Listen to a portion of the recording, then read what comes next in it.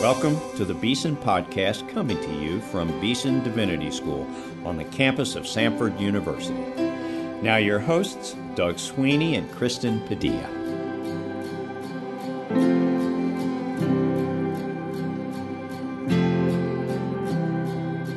Welcome to the Beeson Podcast. I'm Kristen Padilla, co-host of the Beeson Podcast. We are continuing our Greatest Hits Summer Series featuring past podcast episodes.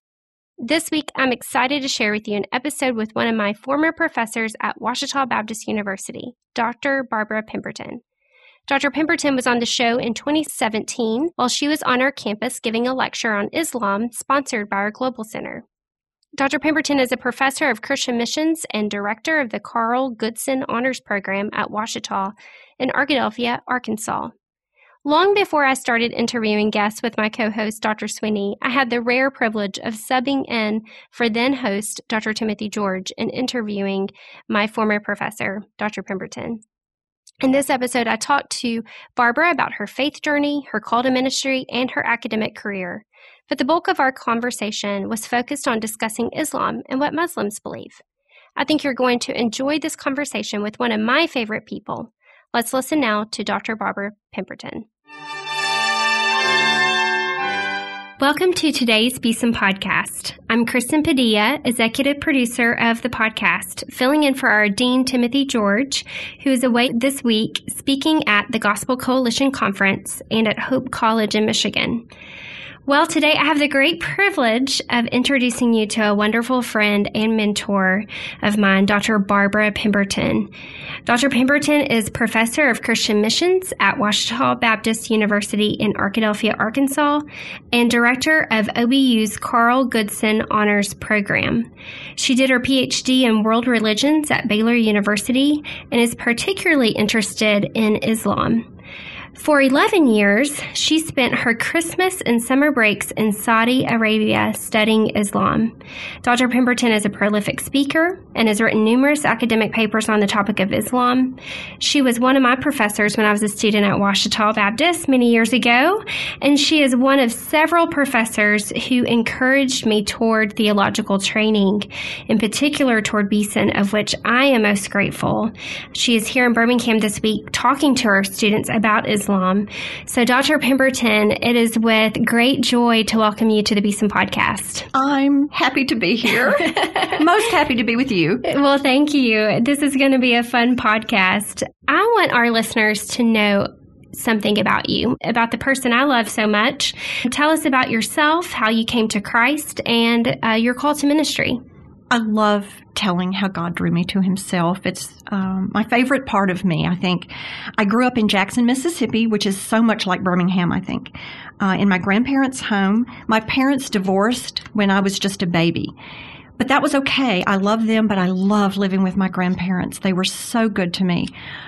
But my parents came and went, and that stayed with me. I wondered why someone who loved me so much had to go away, go and come, and that has still kind of stayed with me, actually. But I love going to church. They faithfully took me to a church where I sat with my grandmother, who was in charge of the cradle roll ministry for 50 years. I used to help her make little pink and blue bows for the new babies. These were for families that had babies. These were new families in Christ. They had been brought to Christ through that ministry. So it was very, very profound to see a woman so dedicated to that ministry. Well, I sat with her in church, and I loved it. But I'll never forget the Sunday that the pastor was talking about Christ, of course, and he said, as you enter into a relationship with Christ, it is a forever relationship. And he used Hebrews 13:5 that says, never will I leave you, never will I forsake you. And I really, truly think my heart skipped a beat, because that's exactly what I needed, what I wanted so desperately in my life, that forever assurance. And so I went home and I sat on my bed and I opened Scripture for myself and I read it, and I gave my heart to Christ in prayer on my bed. The follow-up of that, though, is, of course, I went to talk to my pastor about wanting to be baptized. To follow up, I knew to do that. But I asked him, so what about people in other religions? And he was so surprised. But I was blessed to be in a church that really discipled people. They discipled children. And he assigned women to me really quickly. And we went through children's study course books. I don't know if they even exist anymore. But I learned about missionaries. I learned about theology. They put me in discipleship training. And I had a woman leader who really put us through our paces. We had to stand up and talk about theology and memorize scripture. And that has really been a huge part of my life. I even teach a class at OBU in discipleship in the church. So little did I know, and little did that leader know that, what was coming in our futures, but she invested so much in us. And I remember having you in class for that discipleship class, and that class had a profound impact in my own life and my call to ministry and my journey to seminary. So I thank you, and I guess I should thank the leaders in your church, the women in your church who instilled that desire for training and discipleship in you. Actually, thinking back, every one of us in our small group that went through discipleship with this one leader, when I went back to see her years later after I'd finished seminary, and she said, finally, the last one has come. Every one of us went into ministry. Think about the ministry that she had, working with young people. Who knew, really? But that brings up my call, because we talked about that a lot in that class on discipleship. And it was about a year after I came to Christ that I was sitting on my same bed again, and I was reading in Isaiah 6:8. when it says, whom shall I send and who will go for us? And I said, here am I, send me. And I think tears dropped in my Bible. And to me, what that meant, I said, send me. But to me, what it meant then, and it still means to me, is, okay, I'll do whatever. It didn't mean missions now or youth work or women's ministry or any of those things. And I've kind of done all of them. But it has been a joy.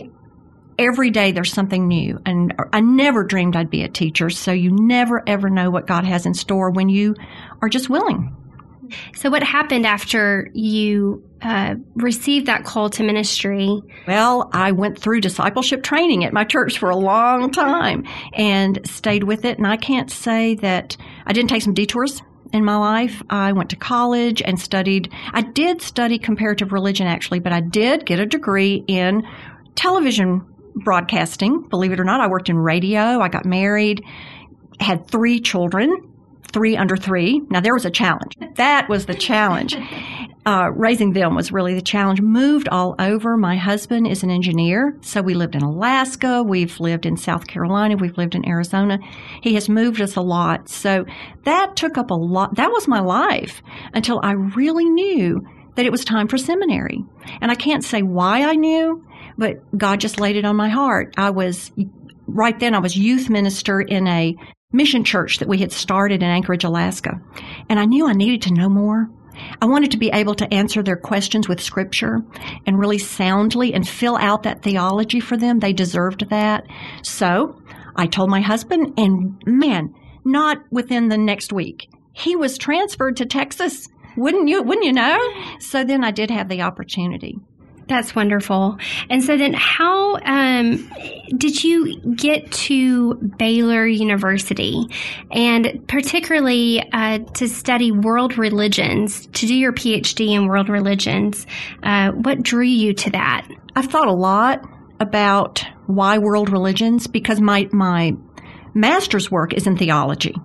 And that was very, very important, because I'm very rooted in my faith. That was very important. The deeper I studied other religions, people ask me quite often, am I ever lured into thinking, well, maybe this could be true? And I never have been shaken, because I really was well rooted. And I take very seriously introducing students to world religions, because I don't want to introduce anything that might shake their faith. And so I'm very careful to get to know the students and invest in their lives to be sure of that. And what's humorous, I am a generalist. And in world religions, you do study. Did you know that there's a new religion every day? That's so crazy. But a visiting missionary on furlough was teaching at the seminary, And I was taking The Biblical Basis of Missions, which turns out it was a really important class for me to have had. But he assigned a paper to me on the 5 pillars of Islamic orthopraxy, and I was hooked. I was totally hooked. I think, looking back, because I can understand a people who love their text, and I have always loved Scripture, and I can understand a people who want desperately to trust their text. But what Muslims are doing is trusting their text to tell them how to merit paradise. And I want to use text to engage them. I've done a lot of comparative textual work, so I can sit down with someone and talk about how we don't merit paradise, and there is another text through which they can find Christ. So why would then a Christian study Islam, and what is it that they believe? It's really important today to study Islam because it's growing, and it's growing mostly in its influence. Really, we may not have that huge percentage of Muslims here in the U.S. even, but its influence around the world is huge. And we do have Muslims in many, many communities, and fear leads to, all kind of problems, and it's better to know about something and not be fearful. That's why we need to know our own faith, so we're not afraid too. When you have a more solid foundation, you're not afraid. But just a little bit in case people don't know much about Islam. Now, according to their story, it began in the early 7th century in the Arabian Peninsula when their prophet Muhammad received a revelation from God. Now, Allah is just the Arabic name for God, so I'm going to say God, but they would say Allah. He received this message through Gabriel, that there is one God, and he would be their prophet, and through him, they would learn how to merit paradise. At that time, there were Bedouin tribes. They had many different gods. That was polytheism there. But there were Jews and there were Christians. But their message says that Jews had corrupted their text and Christians had corrupted the New Testament. So to them, the prophet's work corrected the earlier texts. Now, Muhammad did not write it. They believe that he was just a man. But God's very words corrected the texts, is what they believe. Now, they strongly have to lean on this because they do desperately want to avoid a very bad hell that is described in their text, the Quran. So they are given orthopraxy, or things to do in love. They hope that this will work. It's faith, and they believe God is benevolent and loving, and he will accept the rituals that they do. And these are very visible signs, and these are the things we all see. We kind of know what a Muslim looks like because they do these things, right? The first thing is they have a profession of faith that says they believe that there is one God, and Muhammad is his messenger, and that's important to remember because a Muslim not only believes in this one God and no Trinity. They believe that's our error, is our Trinity. But they also are really, really believing that they are trusting that Muhammad gave them the truth. So I call what they do sort of what would Muhammad do? This is what you find in their work called the Hadith. They have written down what they think he said and did and allowed, and that is their way of knowing how to live out the Quran. So the prophet is that important to them. So to be a Muslim is to trust your eternity to the things that, you are doing following the example of Muhammad. They pray 5 times a day, and that is ritual prayer. It's not like our sitting down and having a conversation with God, though they can do that too, they say. But for a Muslim, God is very distant and other, unapproachable, really. I had a Muslim friend look at me and say, you can no more have a relationship with God than you can a pencil, which was so sad. It was just so different. But I have had Muslim friends say, well, they do talk to God regularly. But again, technically, according to their faith, God is held to be so other that you are doing this ritual prayer in hopes that it will be accepted. They even start with asking God to accept their prayer. And how wonderful we know that when we can come boldly to the throne, we just need to do it more often. They give alms every year, and they give about 2.5% of what's left over. each year. And they can give it to the needy, the mosque, an organization, or whatever. Most of us know they fast during Ramadan.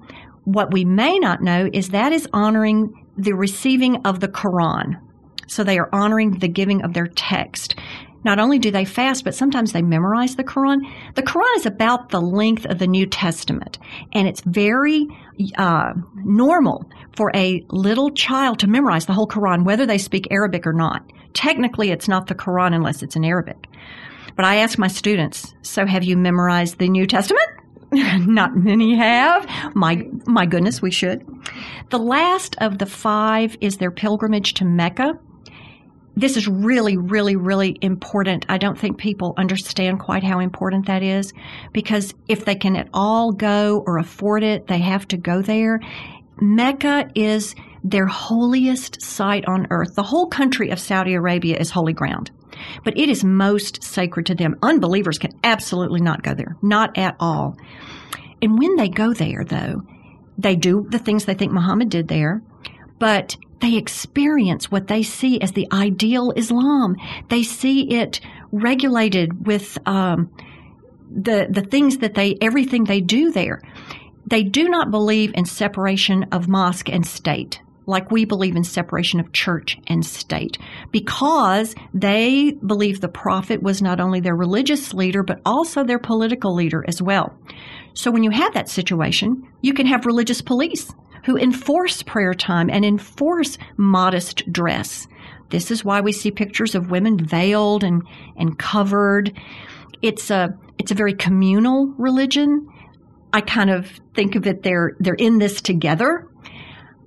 Thinking about the way women dress, I had a Muslim friend, a young man, tell me, I understand that in your faith, people come to Christ one-on-one. You share your faith one-on-one, but we're in this together. We cover up the women so the men will not be tempted. So they're in this together, and they believe that it is the role of the community, if you will, to help everyone merit paradise. You just said profession of faith. Do they actually use that term that we Christians do? They use a lot of terms that we do, especially in the U.S. Their imams sometimes are called pastors. They have congregations. I've actually been to Vacation Quran School. Really? Yes. A Muslim woman was very impressed with Vacation Bible School and thought, well, this would be a great way for their children to learn the Quran. So they do those kind of things. So it could be that for us Christians, sometimes if we were to overhear Muslims talk about their religion, we might need to be aware that they're using some of our terms because we could be easily confused. Is that correct? Yes, and remember, they really do want to see us come to the religion of Islam. They have a goal for the whole world to come to Islam. I've had dear women weep over me, telling me that if I would just come to Islam, I would have peace. The word Islam itself means, it has the root word in there, peace, but we need to remember that what they are meaning by peace is that peace found in Islam. There will only be peace in the world when the whole world is submitted to Allah, and you do that through Islam. And we know that Jesus Christ is our peace. Right. What are some misconceptions Muslims have about Christians? They have many, just like we have some misconceptions of them. They have many. I think I already said that they do not believe in the Trinity. They really believe, their text tells them that our Trinity is Father, Son, and Mary. We think that God had sex with Mary to have Jesus. Well, of course not. Right. And you try to tell them, no, we don't believe that. Yes, you do. Yes, you do. No, we don't.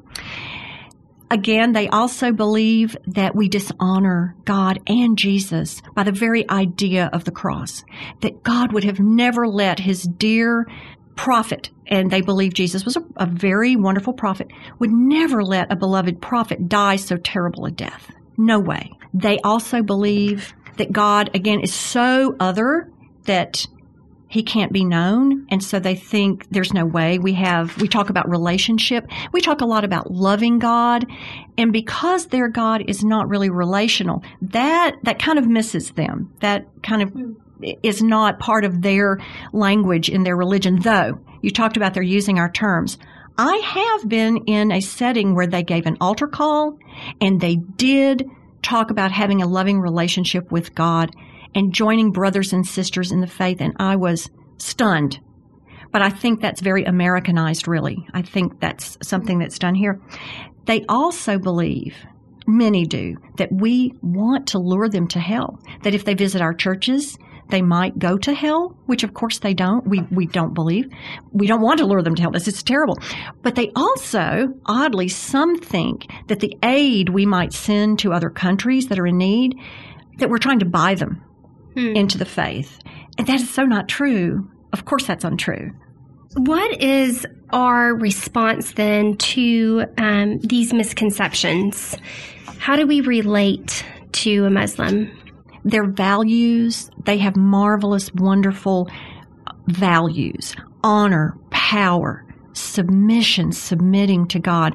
Well, let's think about that. Back to, are we dishonoring God? No, we can talk about the incarnation itself. They have a lot of trouble with that.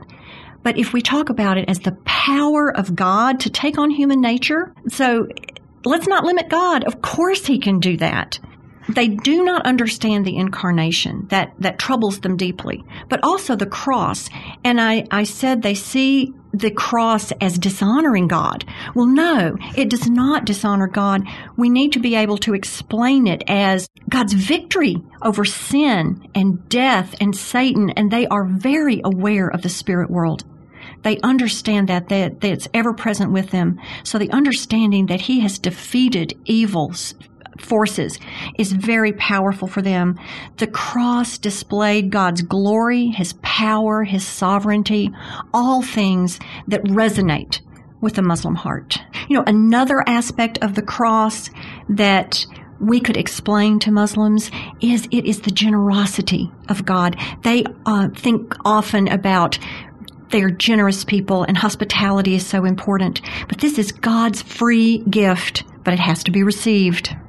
And yes, relationship, we don't deserve it. They think, well, Christians, because they say they are saved, they know they're going to heaven, that we just run amok, that we can just sin and it's no big deal. And of course that's not true. But if we say we would never dishonor our God, our Father, in that way, that they would understand so much better. They also, remember, they truly think you can merit paradise. And I have found, and this is the one thing I always ask my world religion students to remember, every religion offers only what you deserve and exactly what you deserve. And do you want what you deserve? I don't want what I deserve on any given day at all. Eastern religions give you karma. Western religions give you what you can do, your own works. You have to merit it. But only in Christ do you get grace. And other religions try to lean that way. Some of them move in that direction. But only in Christ do you find that eternal saving grace. That's the difference. People ask me often, what is the real difference between Islam and Christianity? And it all really goes back to their understanding of God and Christ. God is not, their God, their understanding of God is, he is so unknowable. He is so foreign and distant, and he does not love sinners. How different is that? How different is that? We know, and I love the verse, Romans 5, 8 through 9, but God demonstrates his own love for us in this, that while we were still sinners, Christ died for us. And I still remember from my childhood back in church, that marvelous children's song, Oh, How I Love Jesus. When I talk at churches, I make everyone sing it with me.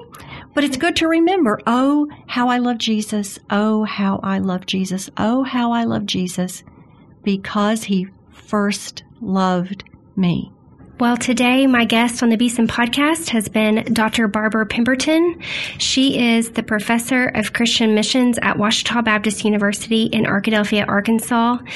We have enjoyed having you on this podcast, not only enlightening us about Islam, but even how we as Christians can relate to Muslims and understand our faith that much better. Before we end this conversation, can you suggest a book to our listeners who want to learn more about Islam? The first book that comes to mind is Seeking Allah, Finding Jesus by Nabil Qureshi.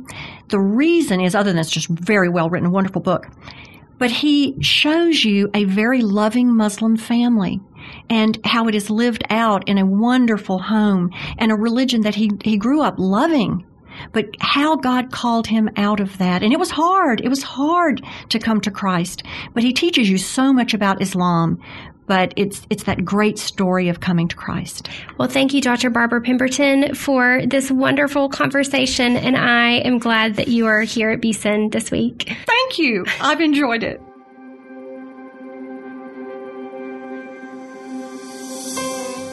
You've been listening to the Beeson Podcast. Our theme music is written and performed by Advent Birmingham of the Cathedral Church of the Advent in Birmingham, Alabama. Our engineer is Rob Willis. Our announcer is Mike Pasquarello. Our co-hosts are Doug Sweeney and myself, Kristen Padilla. Please subscribe to the Beeson Podcast at beesondivinity.com/podcast or on iTunes.